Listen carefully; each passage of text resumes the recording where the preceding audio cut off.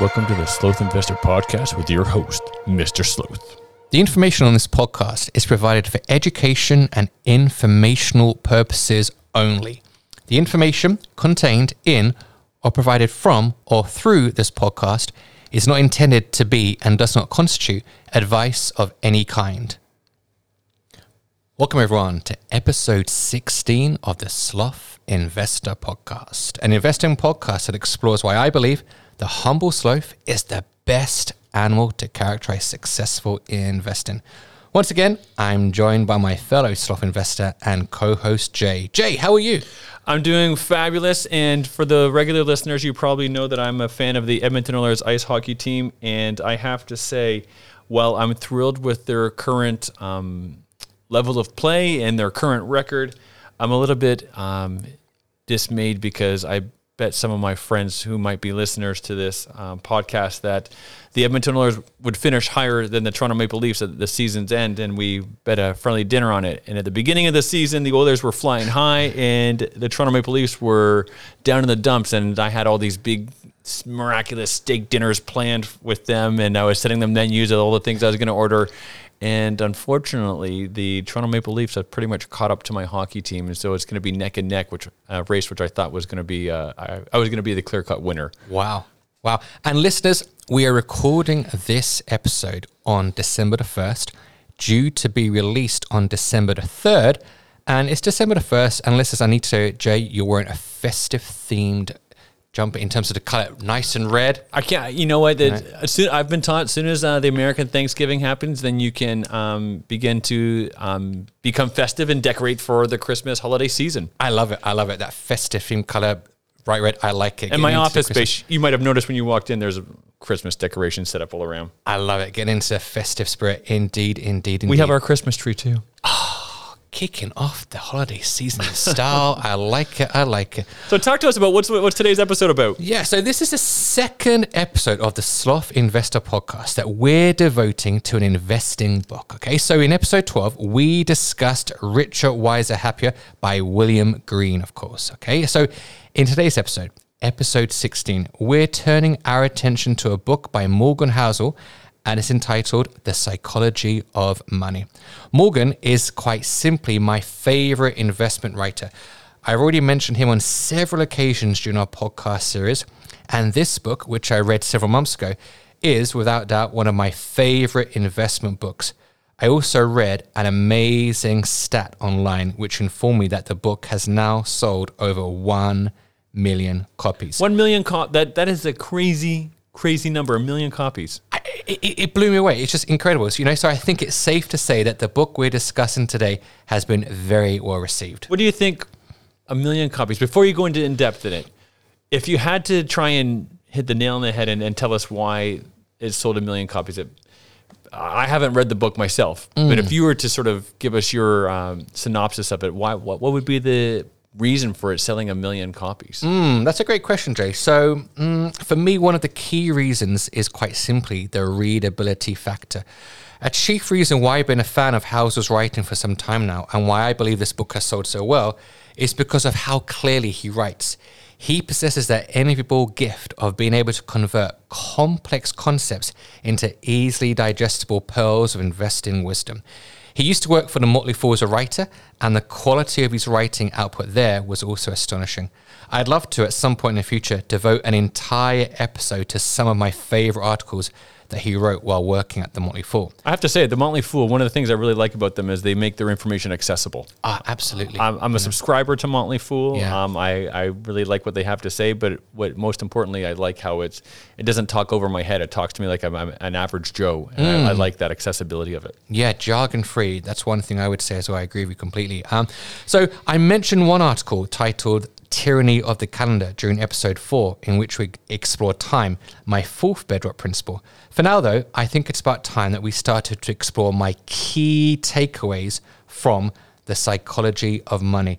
So I think a useful format will be to preface each takeaway with a quote from the book that links to that particular thematic takeaway. Now, you're keen to talk about what the author has to say on wealth being hidden. Tell me more about that. Wealth being hidden. What does that mean? Sure, Dre. Thanks. So I'll read a quote from chapter 9 that is entitled, "Wealth is what you don't see." Okay? Wealth is what you don't see. Okay? So begin quote. "Money has many ironies. Here's an important one. Wealth is what you don't see.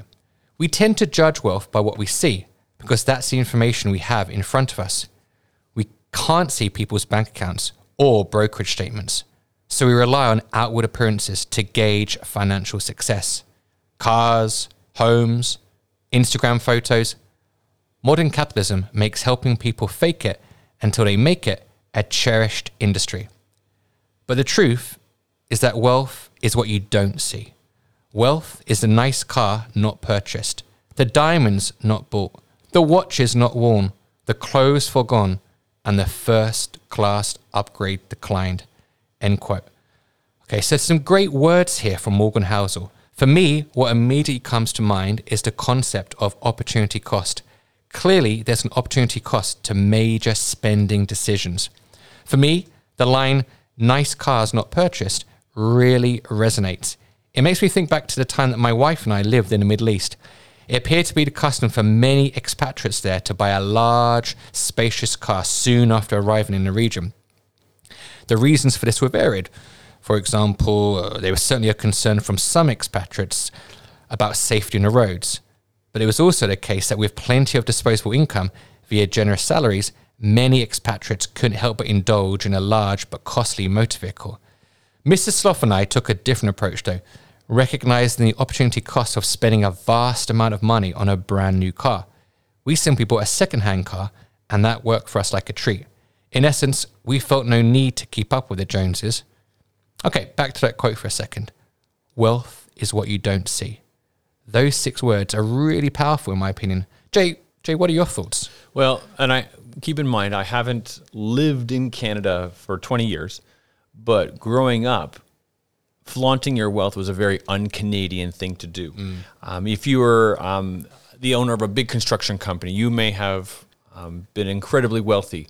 But if you showed up to the work site, the job site, driving a Mercedes or a BMW or nowadays a Tesla, then you were it was very much frowned upon. That's not the kind of thing that you did. You never flaunted your wealth. You sort of kept it to yourself in many regards. That's a very Canadian thing to do. And I think Andrew Hellum, a Canadian author, which you speak about, probably speaks to that, the importance of and the value of actually not upgrading yourself to the business class ticket or regularly going out and spending lavishly on a meal with your friends.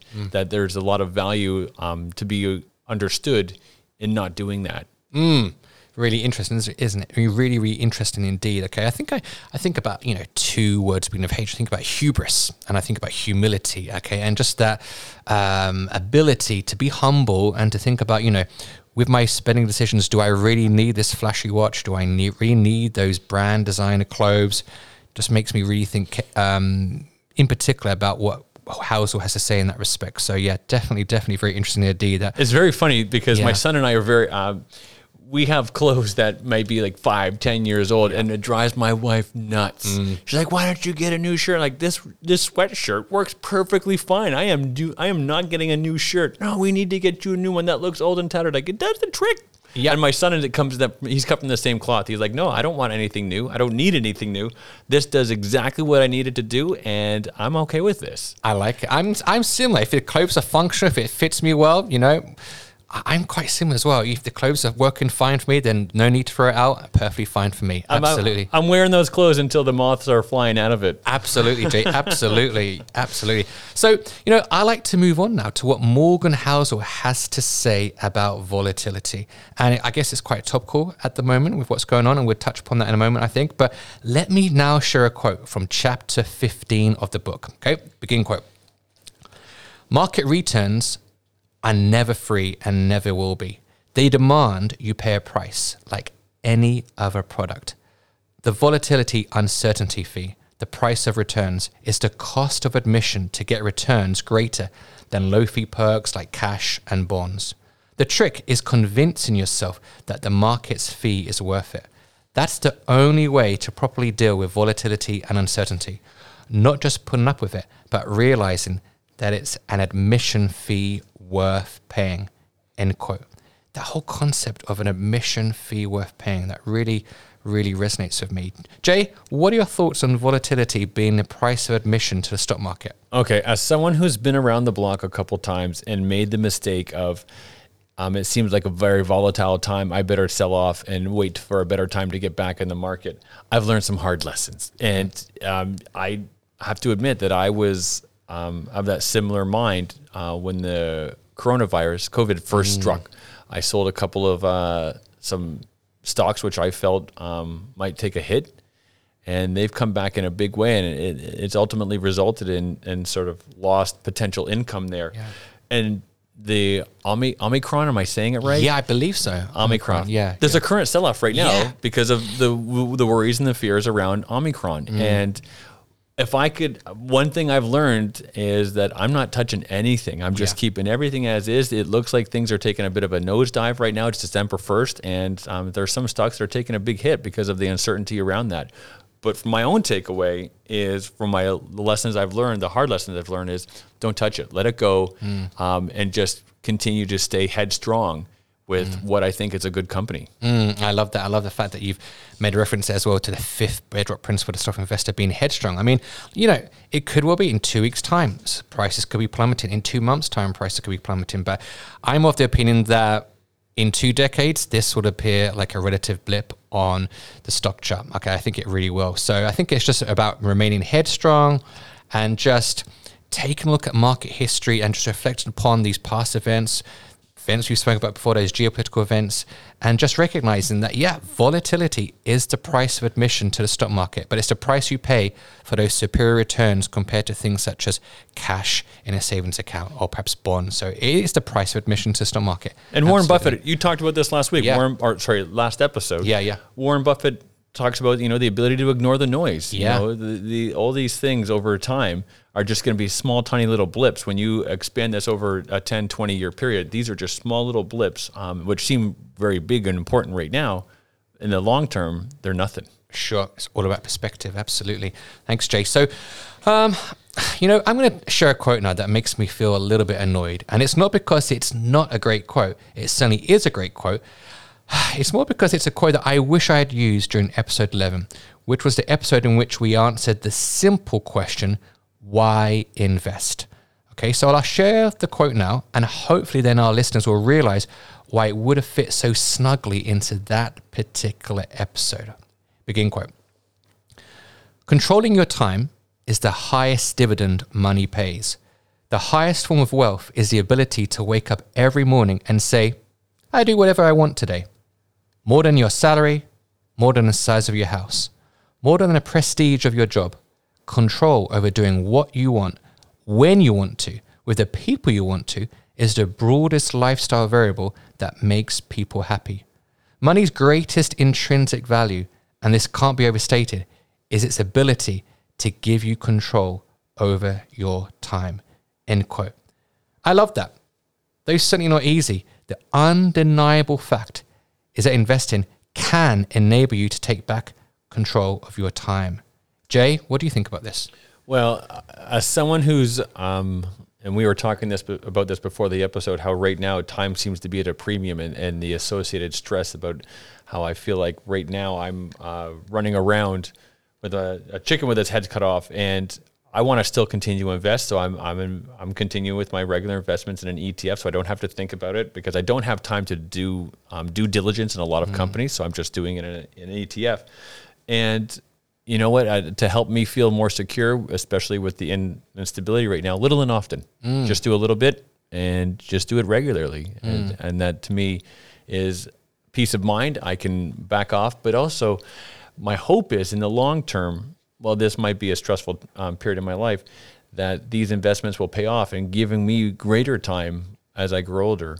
And one of the big things I'm looking forward to down the road is being a granddad and having the freedom and the ability to spend time with my grandkids because I have that. I've done some proper planning with my investments. My investment strategy has paid off. Absolutely. And I'd like to echo those same full thoughts. So that's a key reason why I invest. I would love to perhaps not work to that conventional retirement age that many people do around the world and retire a little bit earlier. that would be great to do. So yeah, those long-term goals are what we have in sight. Absolutely, Jay. So I'd like to share a quote now that really, really lies at the heart of the book, okay? And that's because it centers upon the importance of psychology. So as we've mentioned on many occasions before within this podcast series, you don't need to be a rocket scientist to be an effective investor, but you do need the ability to think calmly and rationally, essentially to show an even temperament. And that's something, again, that we touched upon on our previous episode 15. Okay, and this is what Morgan Housel has to say in this regard. Begin quote. The premise of this book is that doing well with money has a little to do with how smart you are and a lot to do with how you behave. And behavior is hard to teach, even to really smart people. A genius who loses control of their emotions can be a financial disaster. The opposite is also true. Ordinary folks with no financial education can be wealthy if they have a handful of behavioral skills that have nothing to do with formal measures of intelligence. Housel then goes on to state, we think about and are taught about money in ways that are too much like physics with rules and laws and not enough like psychology with emotions and nuance. End quote. Jay, what are your thoughts about this? Well, this is such an important aspect of financial literacy. You not only have to be able to balance the numbers and look at the numbers and crunch numbers and have projections, but discipline. And it's a behavioral science in many regards, in that you have to understand that if you can critically look at your own behaviors, if you understand what is a natural behavior, and when there's a big sell-off, that's a natural behavior to be nervous. But one of the things that I've had to learn some hard lessons, and even the last couple of years, I consider myself a much more seasoned investor. And even a couple of years ago, I was like, ooh, this the coronavirus, the COVID is going to hit the world hard. I'm selling off some of my stocks just to hold some more money in cash. And I sold at a lower point, and stocks did go a bit lower. Then they ran back up over the next couple of years, and I didn't get back in. Because of the uncertainty, and had I just stayed headstrong, I would have been further ahead of the game than I am now. And Jay, of course, we're fortunate in by the fact that we are both sloth investors, and naturally, we know that sloths are half blind and half deaf. Now, because of the fact that the Omicron, am I saying that right, Jay? Omicron, the Omicron virus. We've heard a lot about in the media. This very day and days before. You and I, because we're sloth investors, we're not so perturbed by that, because obviously being sloths, we're half blind, half deaf. So naturally, we're able to tune out the noise. So that's one of the qualities of being a sloth investor, that you can tune out the noise in terms of the fact that, you're half blind, half deaf, and we can just get on with our daily business and, interact with our families and so on. All right. If you listen to since news, financial news, right now there's the sensationalism around it it's if you're not attuned to it, then you're going to be susceptible to it. Absolutely. That's the problem. Yeah, I mean, I've mentioned that phrase in previous episodes, the hysteria and the hyperbole of the financial media. They're out to get the viewing figures, but fundamentally you need to think about, is it in your best interest to sell, to make that quick decision that perhaps isn't in your best interest? So yeah, worth considering, that's for sure. Okay, so Jay, to build on this discussion about investor psychology, I like to share this quote from Warren Buffett, the subject, of course, of our previous podcast. And this is what Buffett has to say on the importance of temperament. Begin quote. Success in investing doesn't correlate with IQ once you're above the level of 125. Once you have ordinary intelligence, what you need is the temperament to control the urges that get other people into trouble in investing. End quote. I love that. And Jay, when we think about some of the most successful, most effective investors that we've mentioned on this podcast series so far, individuals such as Andrew Hallam, Grace Groner, heck, even my father-in-law, they would be the first to admit that they are not geniuses, but yet they possess one of the key ingredients necessary to be an effective investor. And that is the ability to think in a calm, rational manner, to display a finely balanced temperament.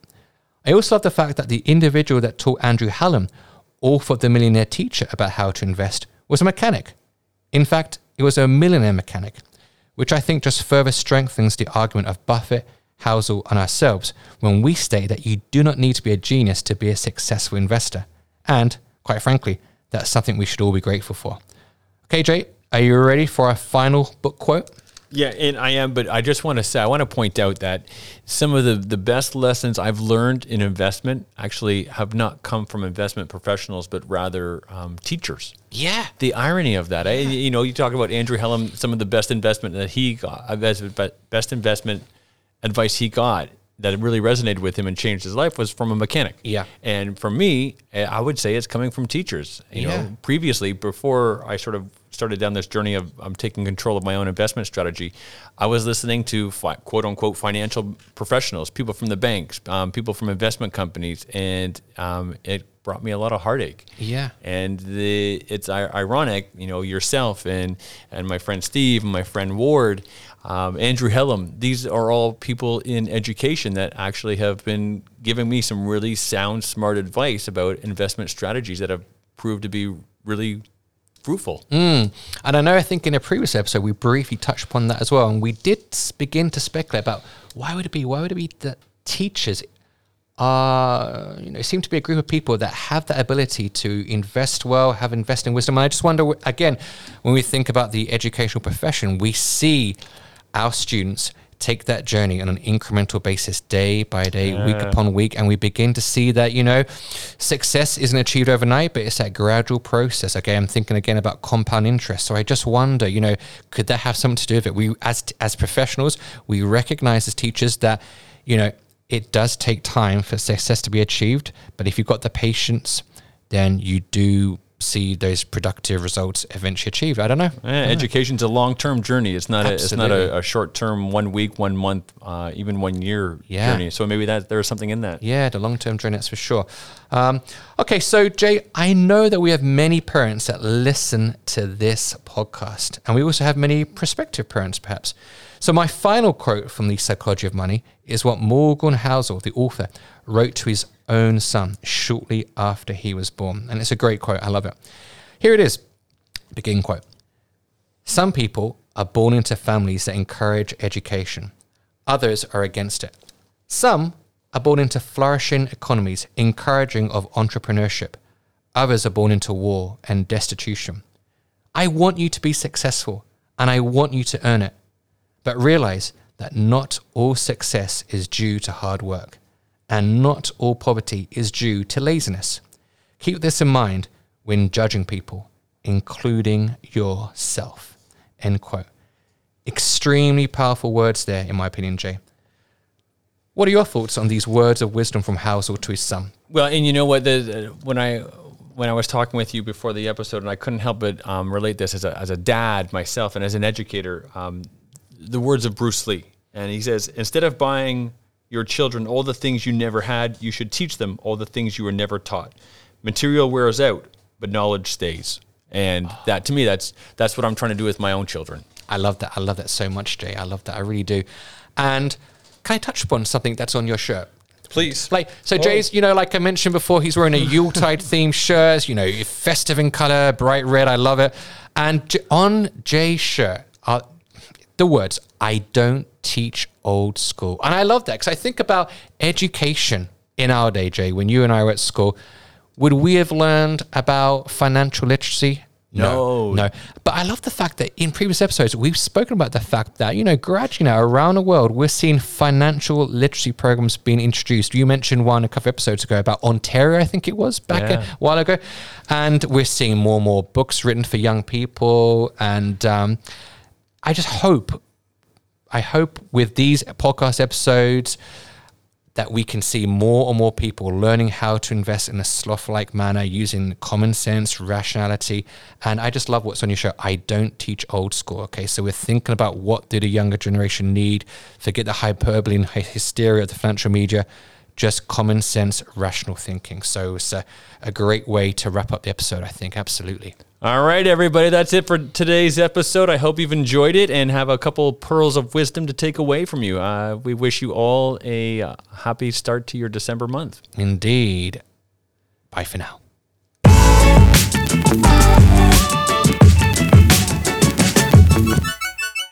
For more tips, follow the Sloth Investor on Twitter at @sloth_investor.